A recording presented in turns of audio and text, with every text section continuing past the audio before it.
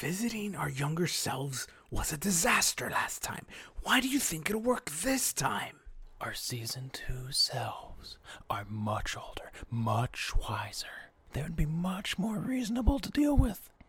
Hey guys! It's us again! Don't shoot! What the?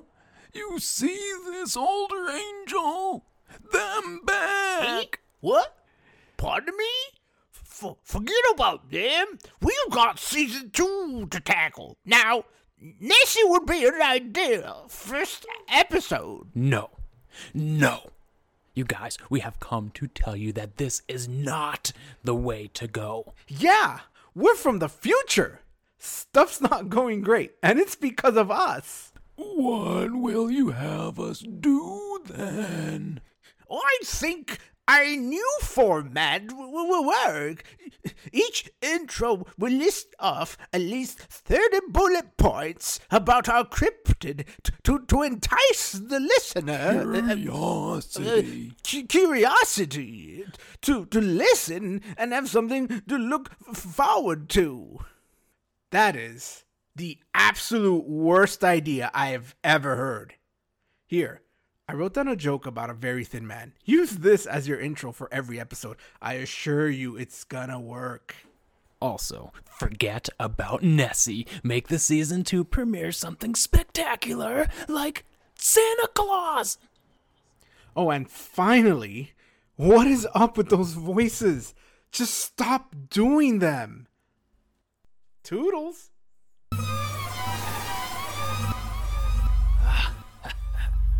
Welcome to my villa. Wait, you have a villa? Yes, and whoa, what's all this? Everyone appears to have been murdered. Gods! Looks like the work of a mannequin penknife. The work of a copycat intercafic murderer.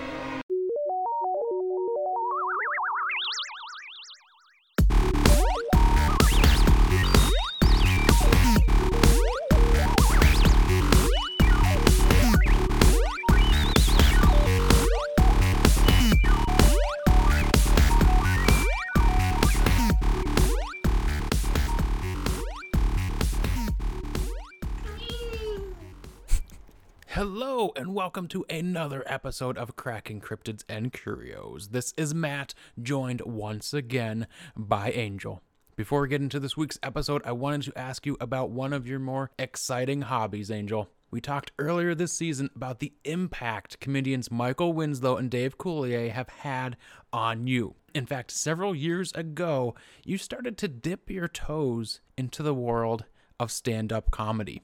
There is even a little bit of a throwback in your act to the likes of Andy Kaufman and his alter comedy ego, Tony Clifton, the crass lounge singer character where people are like, is that Andy? That's not Andy, is it? No, it's Andy. Is it Andy? It fits perfect for you because you love overly convoluted ways of doing things. Now, correct me if I am wrong. Your stand-up persona is called Himiny Hickett. You come out on stage as a very well-dressed storyteller character in the style of the beloved Jiminy Cricket. You then have this roulette wheel you spin, which has variations of different comedians on it. And depending on where the wheel stops, that is the set for the night. Those are the jokes that you tell. So, for instance, there is one labeled Jim Graffigan, where you impersonate comedian Jim Gaffigan, but all the jokes are related to drafts. One of my favorites on the character wheel is Andrew Mice Clay, where you tell Andrew Dice Clay jokes, but they're all, of course, mice related. What was the catalyst for this stand-up routine? How did this all start? As you may well know, I am very into meta humor. And it's hard to explain to people what meta humor is, but it's essentially what I find funny. Like, if the audience is going to see a movie that's billed as a comedy, and it's just like a drama, that to me is hilarious. So I said, well, how can I translate this into the stand-up profession. I know. I will imitate other comedians, but repurpose the material just slightly with dumb puns. Mm-hmm. That's it. Has it worked? Are there laughs in the crowd, or is it just Jiminy Cricket silence? Let me tell you, if there's laughs in the crowd, I am doing it wrong. So it is very much in the vein of Andy Kaufman of, trying to be funny by not being funny. Yes, exactly. I mean, if anything, Andy Kaufman copied me. How's that work? Time. Are there any comedians that you are trying hard to incorporate into the act, but they just haven't made it to the wheel yet? Jim Carrey. Well, how come? What's haven't been able to line it up with some sort of animal yet? That and he was known as Rubberface. I can't pull it off. Just got to start tugging on those cheeks every single night. Stretch that skin. Mm-hmm. The one thing I do love about your show, though, is that each one is different because it all depends on the spin of the character roulette wheel. Where did the wheel idea come from? Growing up, I'd always hear on TV shows people talking about Russian roulette, and I'm like, what's that? And when I looked it up, I was horrified. I'm like, no, this is dangerous. What if we made this into a comedian style thing? But then I realized having one comedian on a wheel doesn't make sense. So I just had to populate. Just spinning a wheel to do exactly what you want to do. Yeah. All show with no purpose. Yeah. Just include a bunch of other comedians. I'm like, oh, this could be something. Mm-hmm. It just grew organically from there. Are there any jokes that come to mind that you want to share with the audience? One of your best? Nope. You got to pay for that stuff, right? Yeah, they got to go to the show. They got to go to the show. Yeah. Just come watch me live. Mm-hmm. Best of luck. Can't wait till things, get better. Things start opening up more so you can get back on stage and everyone can just see the wheel. Yes. I'm working on including a new comedian in the wheel. Besides Jim Carrey, obviously. Mm-hmm. Oh yeah. I'm trying to broaden the animal thing too, like not just limit it to animals. Mm-hmm. Trying to do something with Bernie Mac, and trying to make it into a food. Oh, you going Bernie Big Macs? Hey, it could happen. All food related jokes Yep. in the vein of Bernie Mac. Wow. Yep. Maybe specifically fast food related jokes. Yes. Well, good luck on your routine there. I think that one might be a little bit rough. So, Angel, this is a rare episode. We have such a wild ride that we don't even have time for our usual news article pit stop. Mm-hmm. Now, let us set our focus to the strange event that we are exploring this episode. We have to dig deep for this one, Angel. I need you to search far deep within yourself. We need someone from the previous seasons to have him crawl out of retirement, crawl over the metaphorically broken glass that was his career, the formerly disgraced Detective Angel. With the blunder that was the Bassano Vase investigation, this is his last shot to show the police chief that he has what it takes to wear that badge. So dust off that double-billed hat, spit clean that magnifying glass, and pack that tobacco pipe. Detective Angel is not what this strange event needs, but who it deserves. Are you ready, Gumshoe? Yes, sir. Right, sir. God. He is ready. For this week, we are investigating the Hinterkaifeck murders. So previously, we have looked into government projects, dancing fevers, and now one of the most bizarre murders in human history. It seems strangeness has no limitations in this world. Now hold on to your butt, Detective Angel. Not only are we actually traveling back into time to investigate this nefarious murder, but we are going back to Bavaria, Germany, home to objectively the worst entity we have rated thus far, the Wolpertinger.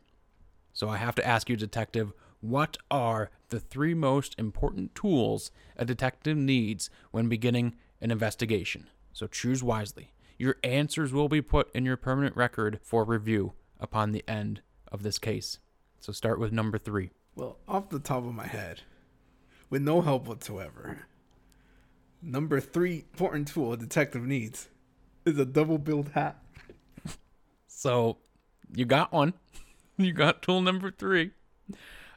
Oh, God. What's number 2 then? I think I already know these answers. A magnifying glass. And God damn it, don't say tobacco pipe as number 1. Number 1 is a wisecracking sidekick. Oh, okay. So, I don't know how to tell you this, Detective Angel. I'm sorry. The correct answer is that a detective only needs one thing. Cotton Eye Joe's razor, the axiom that states for something to have come from somewhere, it must therefore go somewhere. Things not looking good for Detective Angel out of the box. So where did the Hinterkaifeck murders come from? The book Unsolved Murders from Amber Hunt and Emily Thompson from 2020 has a section titled The Bodies in the Barn, which tells us the crime scene setting, Detective Angel. Nearly 100 years ago, March 31st in the year 1922, a small, isolated farmstead situated in the beautiful rolling hills and forests between the towns of Ingolstadt and Schrobenhausen in Bavaria, Germany. Our victims are the entire Gruber family. 63-year-old patriarch of the family, Andreas Gruber. 72-year-old Casilia, wife to Andreas. 35-year-old Victoria Gabriel, their daughter. 7-year-old Casilia, Victoria's daughter. 2-year-old Joseph, Victoria's son. And the 44-year-old Maria Baumgartner, the family's maid. Unsolved Murders book also states, in the dead of night on March 31st, 1922, someone systematically slaughtered each member of the family one by one and piled their bodies in a barn. So, Detective Angel, you have now arrived on scene. Your carriage brings you out into this isolated farmstead, and you are a little late to the investigation, mainly because you are so out of favor with the chief. They don't give you one of those newfangled automobiles to get there. You got left with the carriage that is pulled by 2 wonky donkeys who have been slow as molasses. You walk, already late to the scene, into the Hinterkaifeck Hell Barn, as I'm now calling it, and you see underneath some hay and an old door is the pile of bodies, everyone but the maid, Maria Baumgartner, and the 2-year-old Joseph. The family all have similar head wounds. No obvious murder weapon is in the area. So what are your initial thoughts of this introduction into the scene, Detective? Well, first of all, I'm thinking, where is the maid and the young kid? Why aren't they with the rest of the family, right? And how did they all arrive here in this specific spot? Because you said they were piled, right? They are piled in a pile of hay with a door on top, like a discarded old door that was also placed on top of them. Yeah. The absence of the maid and the son, what does that make you think? Does that make you think that that they could be involved, or That's my first thought, yes. that they were the doers, the murderers?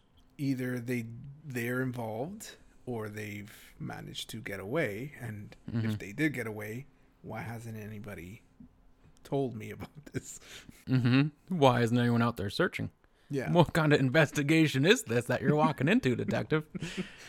Now, in a murder like this, it is usually one of the family members, typically the father or mother. In this instance, both are dead and their wounds are similar to everyone else's. So it wouldn't appear to be some sort of like murder-suicide or anything like that. With the entire family dead, what type of person then becomes your first suspect in something like this. The type of person that would have such anger or ill thoughts about the entire family. So let's give you then some more background on this one, Detective, some more pieces to the puzzle. Now, Andreas Gruber, the head of the household, was not at all a very popular man in the local community, according to the Unsolved Murders book. He was considered to be aggressive, greedy, and because of that, people just tended to avoid him. You can relate to that, Angel, right? Absolutely, especially after my downfall as a detective. Victoria was the only child to make it to adulthood, and the book also mentions that it was speculated the other children, but it doesn't mention how many other children there were that had never made it to adulthood. Many of them died because they were not properly looked after. Supposedly, Andreas and Kazilia's small children had to stay in the cellar for days, and when you passed by, you could hear the children crying, a neighbor is quoted as saying. So what do you then make of this sort of family treatment or this aura that's already around the family in the community? Well, yeah, they're not painting themselves a nice picture already. It's not. It's harder to get sympathy from people when these group of people that have been murdered are so distasteful. Yeah, when an atrocity like this happens, it's like it happens to presumably like the worst people in the village, and it's like, well, do we No feel big so loss. bad? Yeah, it's sort of that sort of deal going on. The treatment of the children crying in the basement, it sort of reminds me a bit of this article I found about old parenting tips from back in the day. So such as from the 1500s and for about 300 years after, it was suggested that when your baby is teething, to lance the child's gums so the teeth could more easily come out. But in reality, it was only causing more and more gum infections that could actually kill the baby. It is a story as old as time, Angel. Parents do stupid things to their children, and it appears that the Grubers were exactly the same as everyone else. So far, nothing too out of the ordinary with this investigation. It is at this point, though, that we start to dip our toes into the strange pool. There was a rumor around town that Andreas was having an incestuous relationship with his 35-year-old daughter, Victoria. And indeed, they were even convicted of incest between the years 1907 and 1910. So at this point, about, 13 years prior to this. Because of that relationship, Victoria was sentenced to 1 month and Andreas to 1 year in prison. Following that whirlwind of crazy, people began to suspect that Joseph, the youngest in the family, was actually the child of Victoria and Andreas. With what we have learned about in the Melonheads episode and the things that we normally cover in this show, my mind instantly went to the Gruber family having like inbred feral children in the cellar who had obscenely large heads based on how they just, plopped them in the cellar to cry all day. How about you? I just I didn't get that. I didn't get that for some reason. It didn't come to mind, but it just Melonhead's research really impacted my life. yeah, it just adds to this whole thing where why should we care about these people when they're committing these atrocious acts like incest and putting their crying children in the cellar all day. Like, come on, people. So supposedly Lorenz Schlittenbauer, the freaking mayor of the village, was also in a romantic relationship with Victoria at the same time that she became pregnant. So there was no absolute on who the father of Joseph actually was. So reportedly, Lorenz was trying to pursue a relationship with Victoria, but Andreas, the father, would not allow it. The Unsolved Murders book has a quote from Kresnes Rieger, the Gruber's maid prior to Maria Baumgartner. The maid claims she overheard Andreas telling his daughter that she does not need to marry, because as long as he lives, he is there for this. This alluding that he was the one there to sexually satisfy his daughter. So that is why she did not need a husband. So whoa boy, detective, a lot to unpack. Some damning comments from the previous maid. Allegedly, Andreas was so angry with Lorenz that at one point he actually chased the man away from the farm with a scythe. So does this interaction between these three people, Lorenz, Victoria, and Andreas, impact the case for you? Yes, I mean, that places Lorenz as the number one suspect. You know, he's trying to pursue a relationship with Victoria, and Andreas won't have any of it, and he gets chased with a scythe. Like, that would make me... Can you imagine, like, seeing a guy being chased with a scythe? Like, my God. Yeah, that would definitely... And Lorenz, you said he was the mayor? Yeah. Like, you don't treat the The mayor. You don't treat the mayor this way. What is this? I'm sorry, daughter, but the mayor is not good enough for you in this town. And he gets chased away. If I was him, I'm like, well, I'm the mayor. Let's have this family killed. So Lorenz is at the top of your list here of suspect numero uno.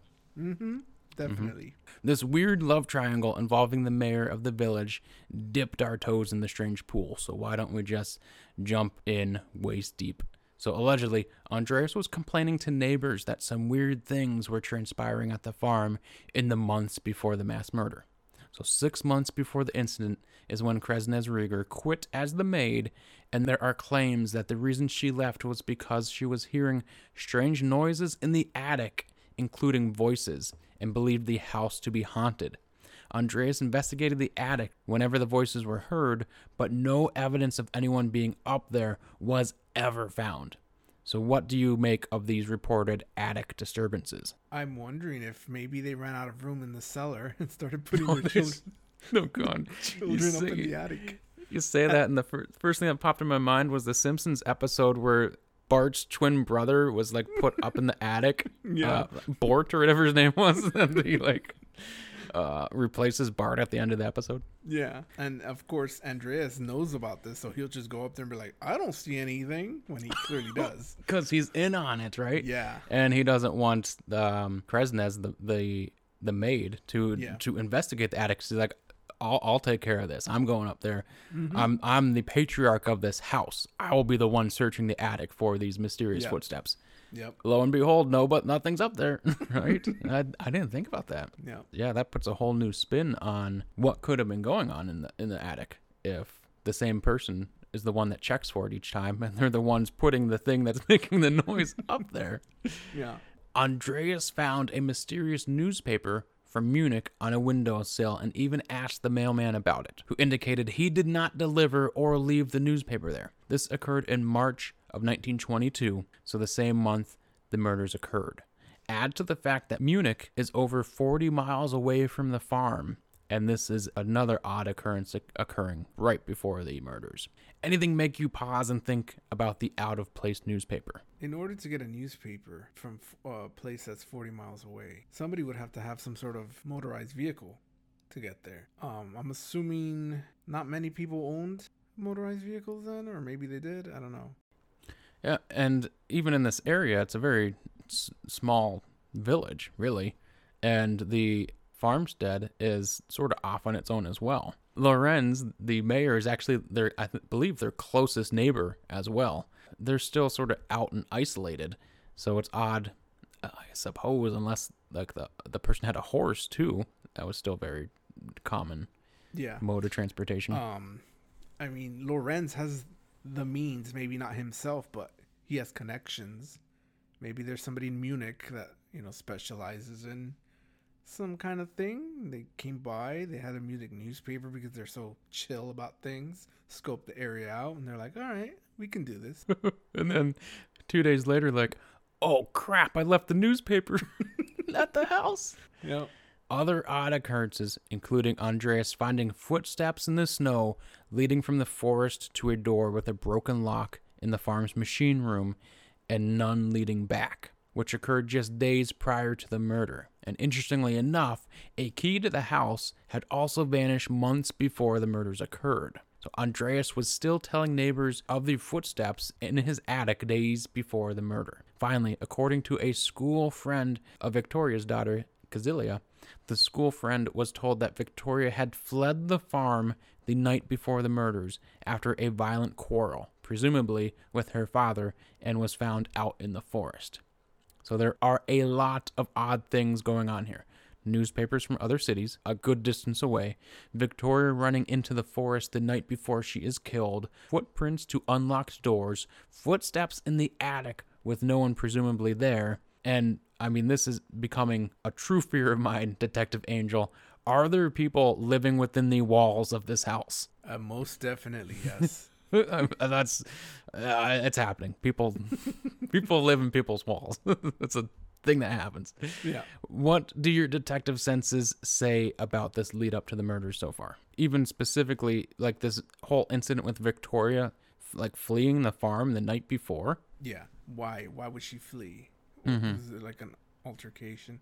Did it say where you said the key was missing months before? Did it say how many months? It was almost the same time that Kresnes, the previous maid, abruptly quit because she was afraid of whatever was going on in the attic. It was around the same time that Andreas found out that a key was missing. I think a lot of the strange things, like footprints leading to a unlocked, was it unlocked or locked door? Footprints leading up to the machine room door had a broken lock on it. So okay. It was already permanently unlocked. So it seems to me that somebody was doing something, maybe not living in the walls, but maybe they were trying to orchestrate the whole thing, prepping certain things, getting it all right. Oh, so yeah, like maybe like a dry run of like just seeing time-wise how quickly they could get if they were coming from the forest, how long it would take to get to the house unnoticed,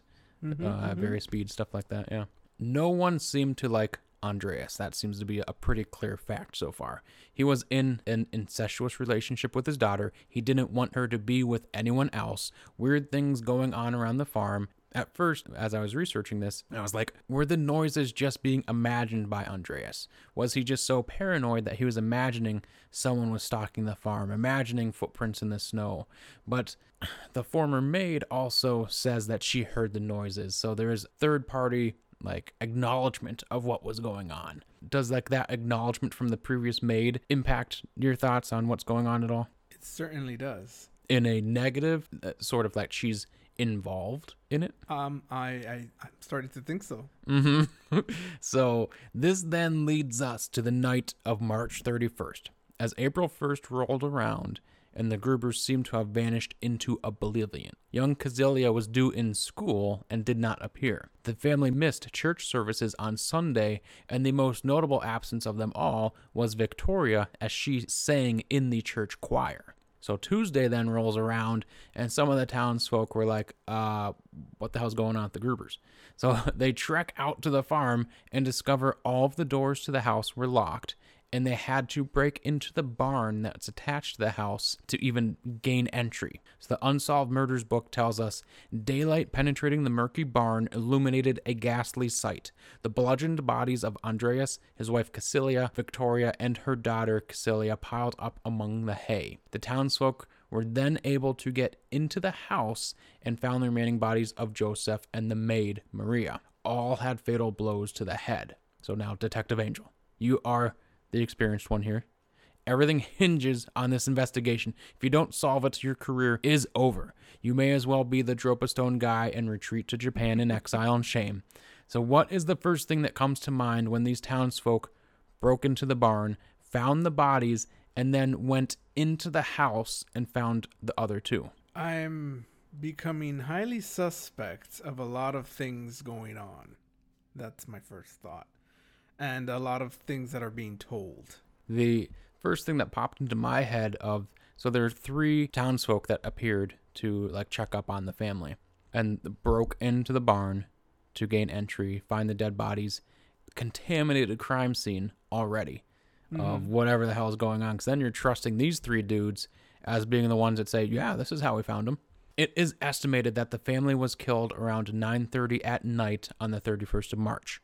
However, there is indication that whoever the murderer was actually stayed in the house for a couple of days. There is good evidence that the livestock were apparently fed and milked by whoever was there, and it was determined that food such as bread and ham was eaten by the murderer. There is even indication that neighbors had seen smoke from the chimney in the days after the murder, which in my mind would indicate no one would suspect anything foul was at play. Things seem to be normal in the household from an outside appearance. So what do you make of this, like, weird, the murderer stayed in the house for like 4 days? Yes, if I believe the cows were also fed.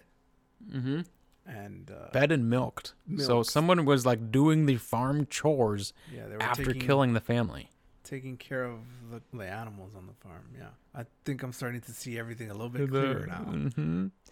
As far as a murder weapon, none was immediately found. It was believed that a mattock, or an agricultural tool shaped like a pickaxe, was used by the murderer. It was not until a year later, when the house was being demolished, that the mattock was found in the attic of the house. So to recap here, detective, we have a not-so-liked isolated family having incestuous relations, weird occurrences leading up to the murder, the murderer seemingly living in the house and feeding the livestock for multiple days after killing the family, and a crime scene that has been contaminated by the people who found the bodies. And one more thing to add to that, detective. One of those townsfolk who went to check on the family, none other than prime suspect numero uno, Lorenz Schlittenbauer, the man who was in a romantic relationship with Victoria, possibly Father Joseph, and whom Andreas at one point chased off his property with a scythe to keep him away from his daughter.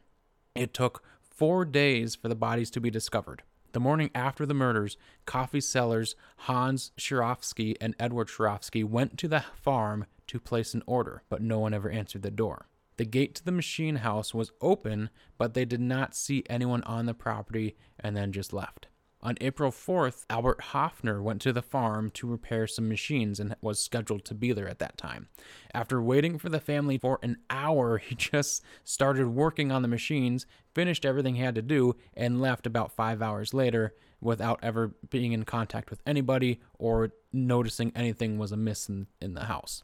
Like I mentioned before, I also saw statements that between the 31st of March and April 4th, there was smoke coming from the chimney, indicating somebody was inside the house. Another person also reported seeing shadowy figures near the property, but never investigated it or told anyone about it at the time. They just figured it was maybe one of the family members just outside the house. Here are the final weird things I want to bring to the evidence table for you, detective. To make this crime scene even worse, multiple bodies were moved.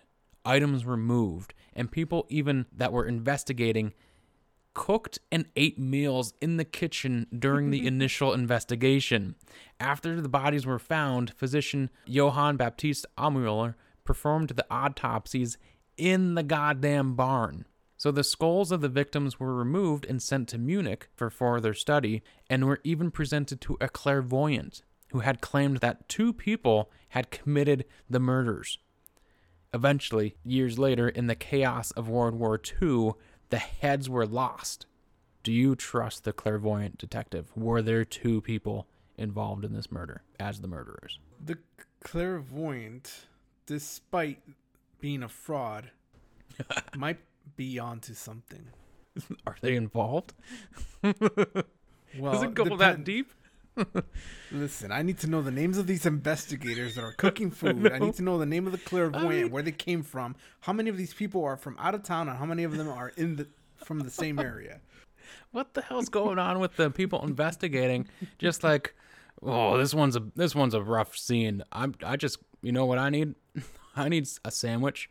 I need a glass of milk. I'm going to go milk the cows quick, and then I'm going to make my sandwich as we continue this investigation in the goddamn crime scene. Like, what was going on in 1922 Germany where that was okay to do? Yeah, I think we said it before, where these people were not well liked, so I guess it was easier for them to just do that kind of stuff. I mean, I guess another way to look at it too is if they didn't like the people that were killed, were they even giving it their all? initially to even discover what was going on. Like, what is it sort of like this idea that they didn't really care that they were dead? So there's like, okay, let's just sort of phone this one in and just make it appear like we're doing something. We'll have Johann Baptist Almuller just cut the heads off in the barn and send them off to Munich. They can look at the heads.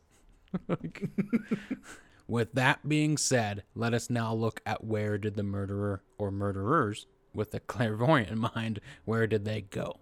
I hope you have Adrian Monk level crime scene investigation skills, Detective Angel, as there have been up to 100 suspects that have been questioned in this investigation.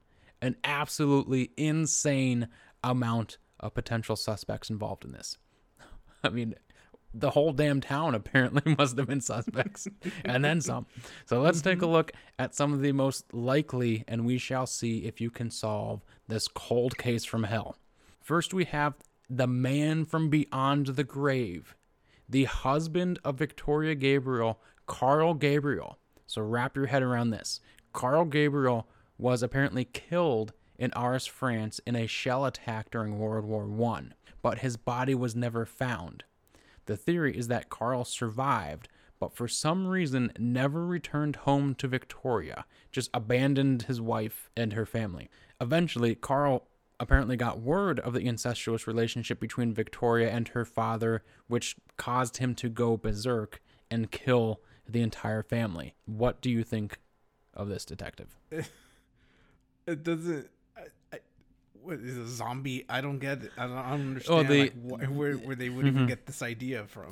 The idea is that Carl actually did not die in that shell attack, and that he survived it and just decided. There's proof of this. After the shell attack, he survived, and he decided just not to return back to his previous life. He just moved on after World War I.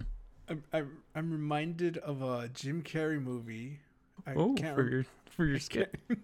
I can't remember the name at the moment, but it's like a serious film in which he loses his memory and he starts a new life as a totally different person.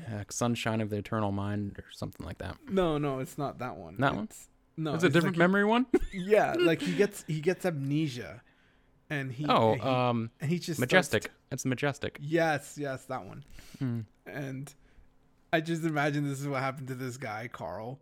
And then suddenly he got his memory back. It's like, oh, I have a family. Yeah, because in that movie, didn't they think he was a a vet that had returned from war or something?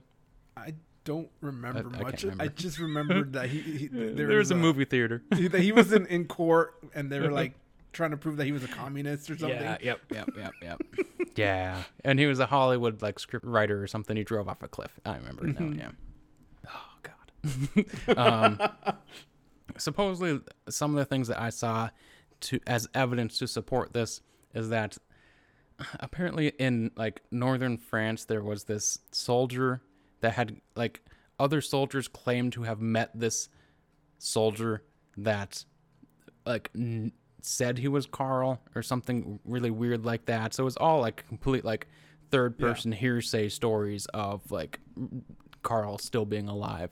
Yeah. I don't think that's the case. I think there's actually proof that he died. There's records of his death from the country. So I don't think he's a valid contender, but a lot of people do. And I also don't like that apparently if he was the killer and survived that attack, he was okay enough with moving on with his life. But then once he hears that his wife was in an incestuous relationship, just decides now's the time to go back and I'm going to kill her. What? I'm going to kill the entire family, including the maid. It makes no sense for him to be the suspect, I don't think, the prime suspect. So, and not only that, but I think it's a bit convenient. He's supposedly dead. He comes out of nowhere. He kills his family, and then he disappears again. And then disappears again in the night. Yeah, exactly. No. Next is Mr. Mayor himself, Lorenz Schlittenbauer. As I stated, Lorenz was supposedly in a romantic relationship with Victoria, but Andreas would not allow it to continue. The motive is that as an act of revenge. So here's our first one with maybe a true motive. He was the one who killed the entire family as an act of revenge. Lorenz was one of 3 men who found the bodies, and when they could not enter the house, they broke into the barn. So it is said that immediately after finding the bodies in the barn from hell, Lorenz unlocked the front door with a key and entered the house alone. Was this the missing key from months beforehand? When asked by the other 2 men why he went inside the house alone, Lorenz claimed he went to look for his son, Joseph. So what do you make of this possible suspect? Well, it was that last line that made me think, why would he kill his entire family if he believed that Joseph was his son? He wouldn't have killed him. He would have gotten him out of there. He might have the motive, but I don't think he would have gone ahead and killed his own son, or who he believed to be his son. Yeah, and like he's even at that point admitting that he believed that it was his son. Yeah. As far as how he has a key to enter, the way that I look at it is if he was in a romantic relationship with Victoria, it's possible that he had his own key that Andreas just did not know about. It was not the one that went missing. It was just another separate key. The reason that he didn't use it immediately to get in the house was because there would have been no, wouldn't jump to the conclusion that the entire family was murdered. So he didn't want to just barge in the front door. That could make him look even worse if he did that. Like, be like, well, then why you got a key to this house, Lorenz? You don't live here. I think on the surface level, it looks very, very suspicious, but I don't particularly think that it was Lorenz. And then another thing to add to that was, at this point, he had actually remarried, or had married somebody else. So he had pretty much moved on from this lack of being able to be in a relationship with Victoria. Interesting. Next are the Gump brothers. So believe it or not, Crescentia Mayer, sister of Adolf and Anton Gump, claimed on her deathbed that her brothers were the ones who murdered the family. So this was in 1951, well after the murders that she made this claim. Adolf was already dead at that point, and Anton was brought into custody, but there was no evidence at all that he was the killer. The motive was that they were so disgusted by the incestuous relationship that they killed the entire family. So Crescentia claimed that her brother Adolf was also in a sexual relationship with Victoria. And when he learned of the relations between Andreas and Victoria, it pushed him over the edge. And he got his brother to go there. And together, maybe like the clairvoyant said, they were the 2 that did it. So do you believe the deathbed confession? I believe there's a truth to it. Really? Yes. I am seeing it so much clearer now. Uh-huh. Do you want to wait to elaborate on that? Yes. Okay. I guess this one's so hard for me because it's like, why would she lie about this? Unless it was like she hated her brothers so much. She's like, as my final act, I'm going to really just try to screw your life over or something like that. But well, maybe she didn't want to have any regrets on her deathbed. Yeah. But if it was a lie, that's the way I was looking at it. If she was just lying and it wasn't her brothers, she was just saying like, screw you, Anton. You're going to get the place after you now. But I don't know. The deathbed one is hard for me to say, like, was it true? Was it not? I don't know. But then the hard part too is there's no evidence that they did it. Mm-hmm. And if we believe this woman, then also we have to believe that Victoria's a bit of a skank. Oh, I know. I mean, at this point, who wasn't with Victoria? I mean, this is like turning into Clue, but with like a sexual side quest. Like, it's so weird. The next few that I have, they seem to have, some of them, a singular motive of wanting the Gruber's family's money. So, however, there was no indication at all that any money or possessions were stolen from the house. So pretty much all that was done besides the murder and then like eating some of their food and milking the cows, like nothing seemed to have vanished from the house. There seems to be no other ulterior motive. Mm-hmm. So Peter Weber, who spoke with his friend Josef Betz And Betts testified hearing Weber suggesting killing the Grubers to get their money at a hearing. The whole thing is that Peter Weber and Joseph, I think, worked as farmhands. Like, they're involved and knew the property. And Peter he said to Betts that it would be really cool. Like, the Grubers, they have a lot of money. It would be really cool if we could have that money, basically. And Joseph was like, oh, what the hell are you talking about here? This isn't the conversation I want to have. And then Peter never brought it up again. Mm-hmm. But there's also no evidence that Peter Weber was the one that did it. So another is Joseph Bartel, a serial robber who escaped from a mental asylum and 3 years earlier had robbed another family 13 miles away from the farm. So the idea presented in the book Unsolved Murders is that only a madman like Joseph would have stayed around all the dead bodies, living in the house for several days, milking the cows, doing the chores. It would take a madman to do that. What do you think about that one? I think there's some truth to it. That it could be Joseph Bartel? Yeah. The madman? The asylum madman?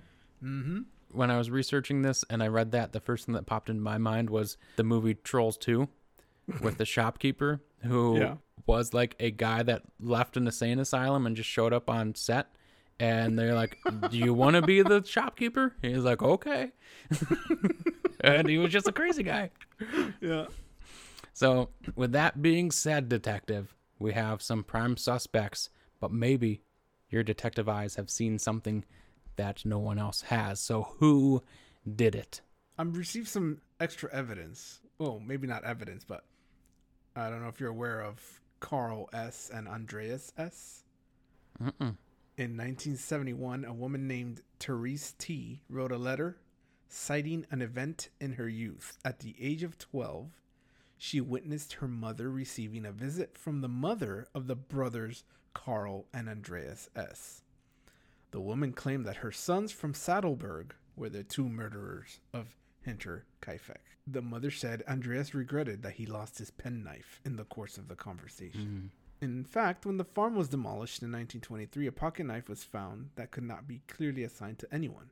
However, the knife could have easily belonged to one of the murder victims. This track was followed without result. It also says Crescens Rieger, the former maid of Hinter Kaifek, was certain that she had already seen the penknife in the yard during her service. Ooh, I thought of something there. Have you heard of the Bischler brothers and George Siegel? I remember them briefly. I remember there was a reason I didn't include them as good suspects. So guess who brings them up as the suspects? The former Crescens. maid. The former maid suspected the brothers Anton and Carl Bischler to have committed the murders. Okay? And then there's the Thaler brothers. They were also suspected, according to a statement by the former maid, Crescens Rieger. What is going on here? Why is everyone believing her? Like, why is she like the thoroughbred of trustworthiness here in this? Why indeed? I think we need to take a good look at what's going on here. So, first of all, you had mentioned a while back during your research, you were like, was Andreas Was he just paranoid? Gruber, was he paranoid? He heard the voices and the sounds, and then the maid corroborated it. But from what I can tell, she's the first one to mention that she hears sounds in the attic. Mm-hmm. And then it's not until after that Andreas starts hearing things. I'm wondering if she's just planting seeds and doing the long con. Doing the long con, yes. Here's what I have. In the early 2000s, well, from between 1999 and 2009, there's a man named Thierry Tilly. I believe this is all French. This happened in France. Thierry Tilly was an IT guy of sorts, and Ghislaine Vedrines was looking for someone to update her school's computer system. Have you heard of this so far? No. She mistakenly confessed some private information to Thierry Tilly, and it was essentially things like her husband was depressed and her son, something about her son, but it was like information you don't tell a stranger. This guy Thierry was charismatic. He's a charismatic dude, and he was introduced to this family by a family friend. So, because they just needed to update the computer system. And by the way, this family, the Vidrines, they are aristocrats, French aristocrats. So they are loaded. Of course. French aristocrats. Another joke you add into your stand-up, the aristocrats joke. Yeah. It's the aristocrats. Oh God. So she, Ghislaine and Thierry become kind of sort of friendly towards each other, and her husband Jean Marchand suspects they're having an affair.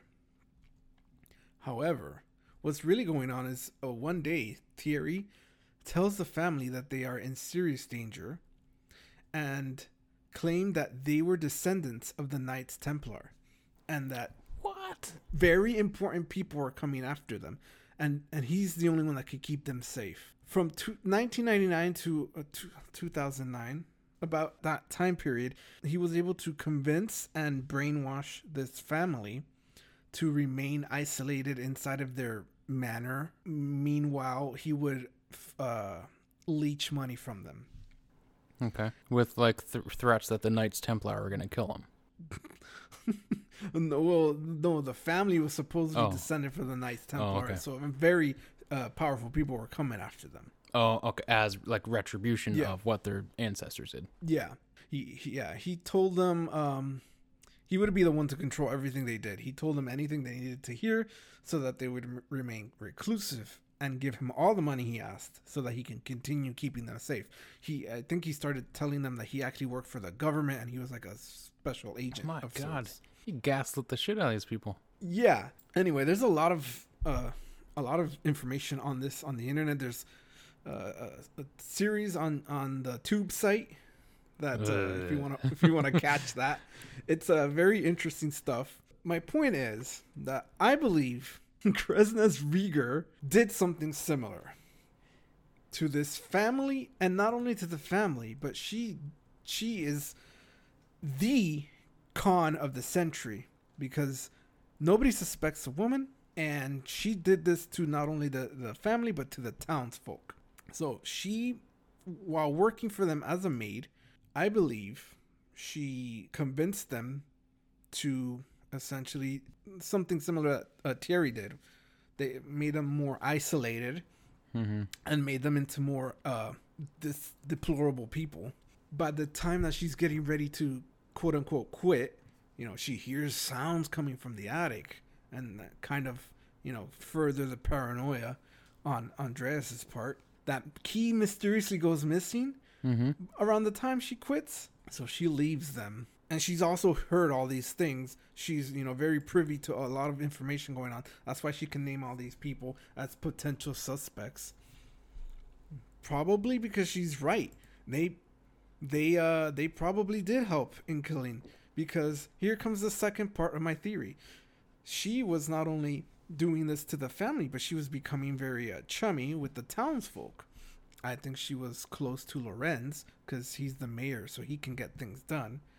And probably also went around town also convincing people of maybe possibly helping murder this family, because this family is just bad. Like, they're committing incest and they're just hateful group of people for whatever reasons. I don't know if you recall the beginning of that Mothman movie where the little boy dies, and so they all smack him to unify and be in solidarity. Spoilers for the 2007 film Murder on the Orient Express, coming in 3, 2, 1. Perhaps the townsfolk were all in on it and helped murder the family, and they were all guided by the former maid, and she was the one that cared for the family, or at least the farm itself. That's why she didn't have a problem doing the chores, like milking the cows and feeding them. But why? Like, why did she do it? Because she hated them. Oh, I guess that's a good enough reason. I think, let me see here. It says here where she, when she suspects the Bischler brothers. I don't even know who these people are. They just come up with these names. Yeah, there's a bunch of brothers that get implicated in this case. It says here. It says she thought that Anton and Carl Bischler could have committed the murder together with George Siegel, who had worked at Hinterkaifeck and knew of the family fortune. So maybe, I don't know. I think that's the first mention of a fortune I've heard. Yeah, it was weird. Like, apparently it was known that they had money, but I guess they just kept it in the house. And with the way that you're portraying the suspect, she could very much have known of the money that was there, where it was, and how it was reported that no money was stolen, or like things weren't, no valuable possessions were taken. The whole family was killed. Who knows how much money was actually in the house?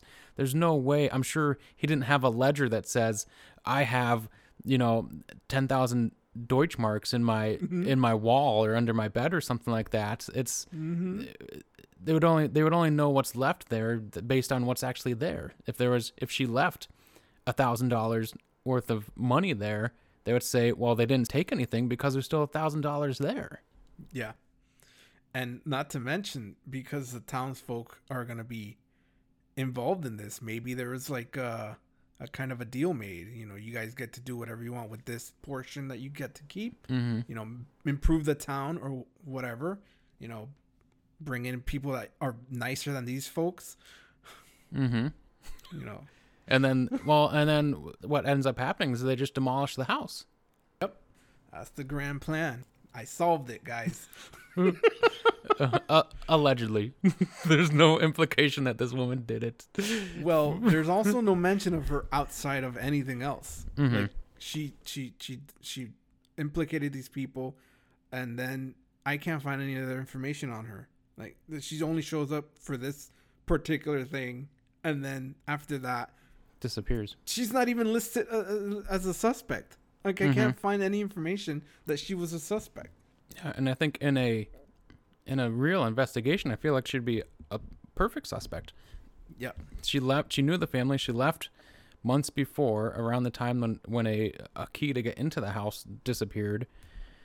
Like, if there are 100 other suspects, why wouldn't this lady be a suspect? She was like a paragon of respectability, apparently. Yeah, we know where that gets you. To not be a suspect. Yep. So anything else to add before we go into the rubric of power? No, that's it. Before we jump into the rubric of power, I do want to say just how weirdly chilling it was to rank a murder, and I absolutely hate it. The whole episode's kind of bleak and like dark comedy here. It's very not normal, but it is what it is. So how about the first category here?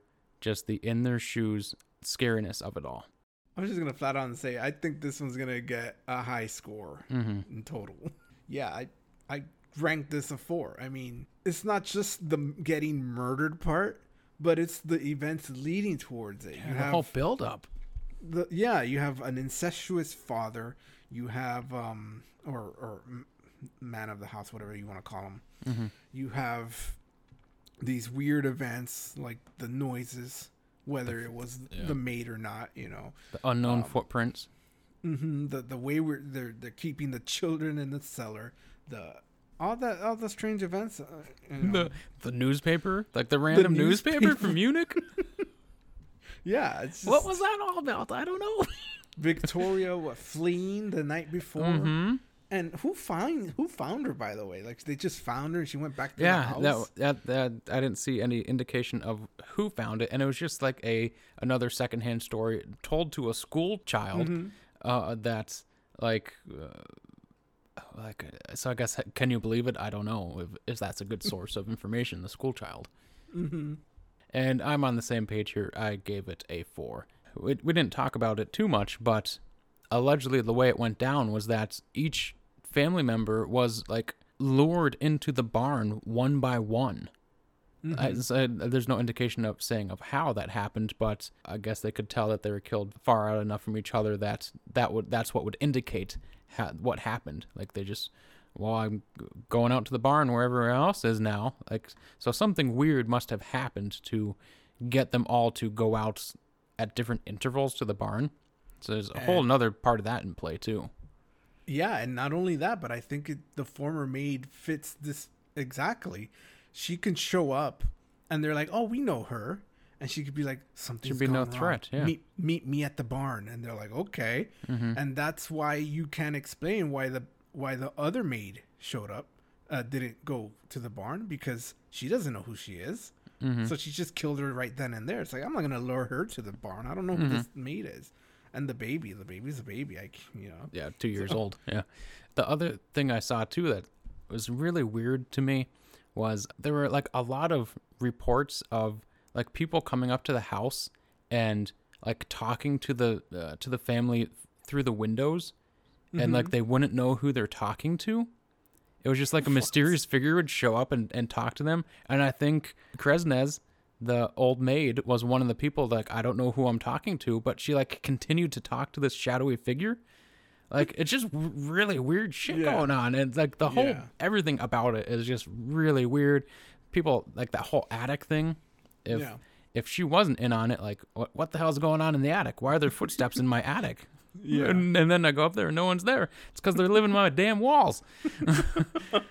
Yeah. So how about believability? I mean, it happened. Yeah. It's not like it's 4. Yeah. It's not the Philadelphia Experiment where it's just all like story from a guy.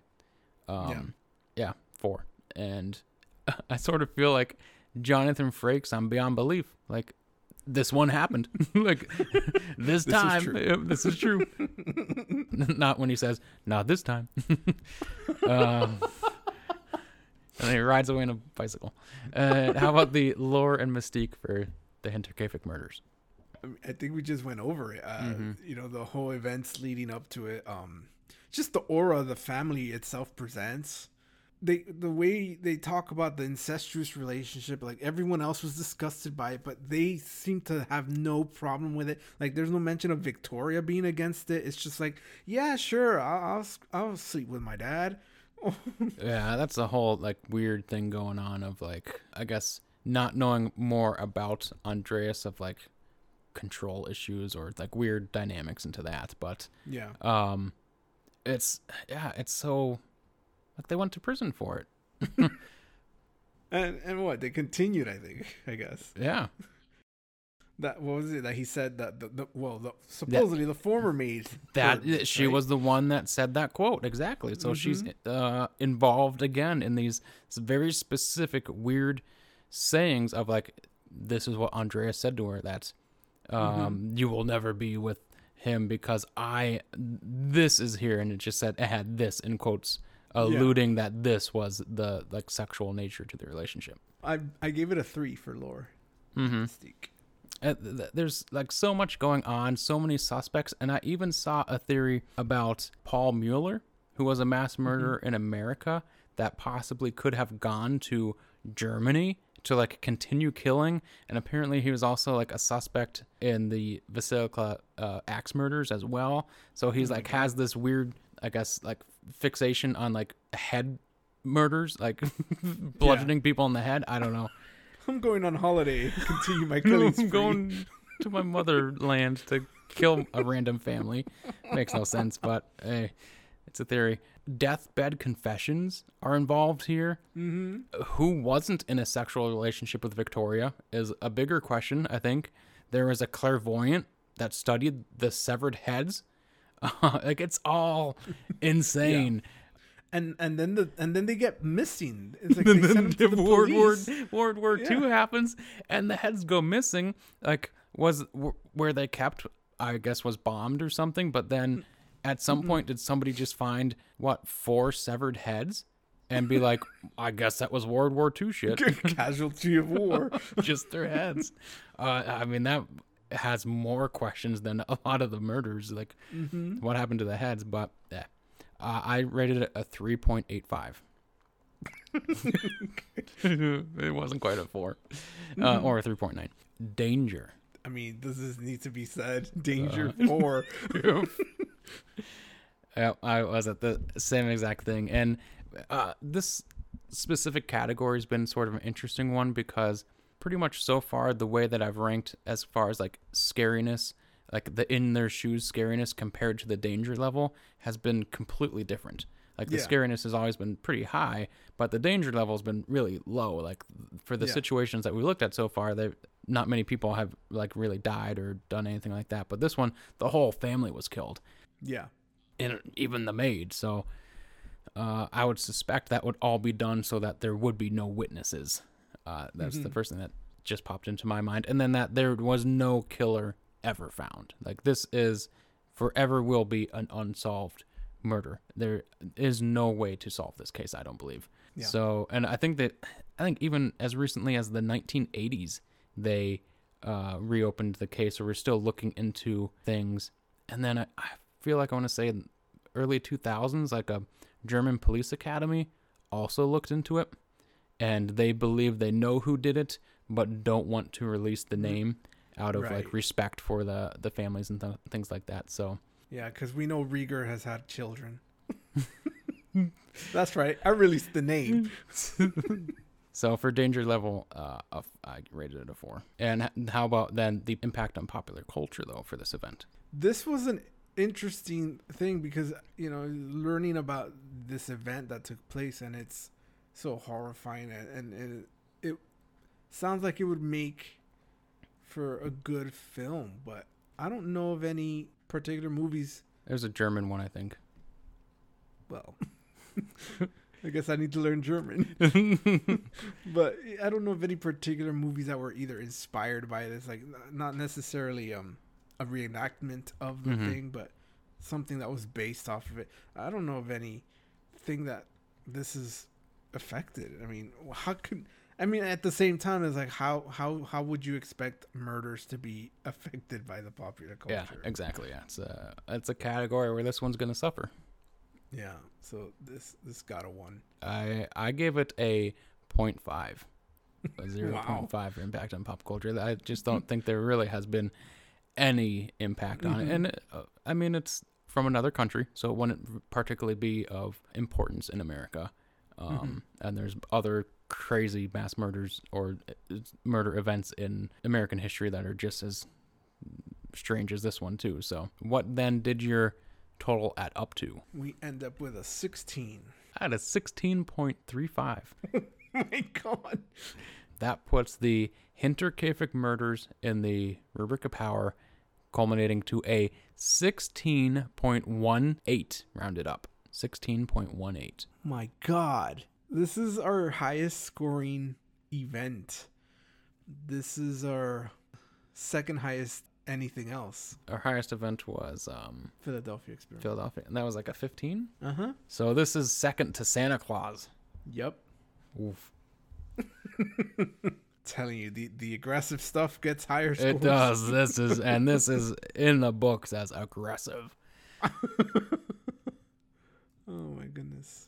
So, after dealing with these gruesome murders, we want to wash ourselves of... For entertainment purposes.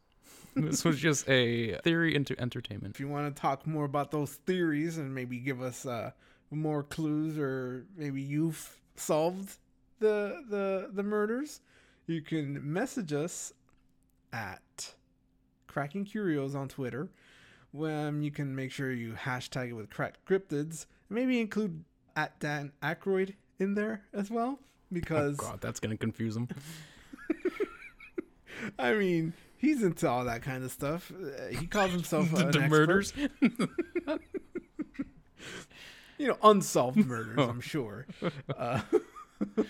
We are also on Instagram at Cracking Cryptids. You can send us an email, crackingcryptidsandcurios@gmail.com. And make sure, if you're not subscribed to us on any podcast platform, please do so. We're on Amazon, Stitcher, Audible, Podbean, Spotify, Google, iHeartRadio, Apple, iTunes, all of those fun things. You can also find us on crackingcryptidsandcurios.podbean.com for our official page. And as always, toodles.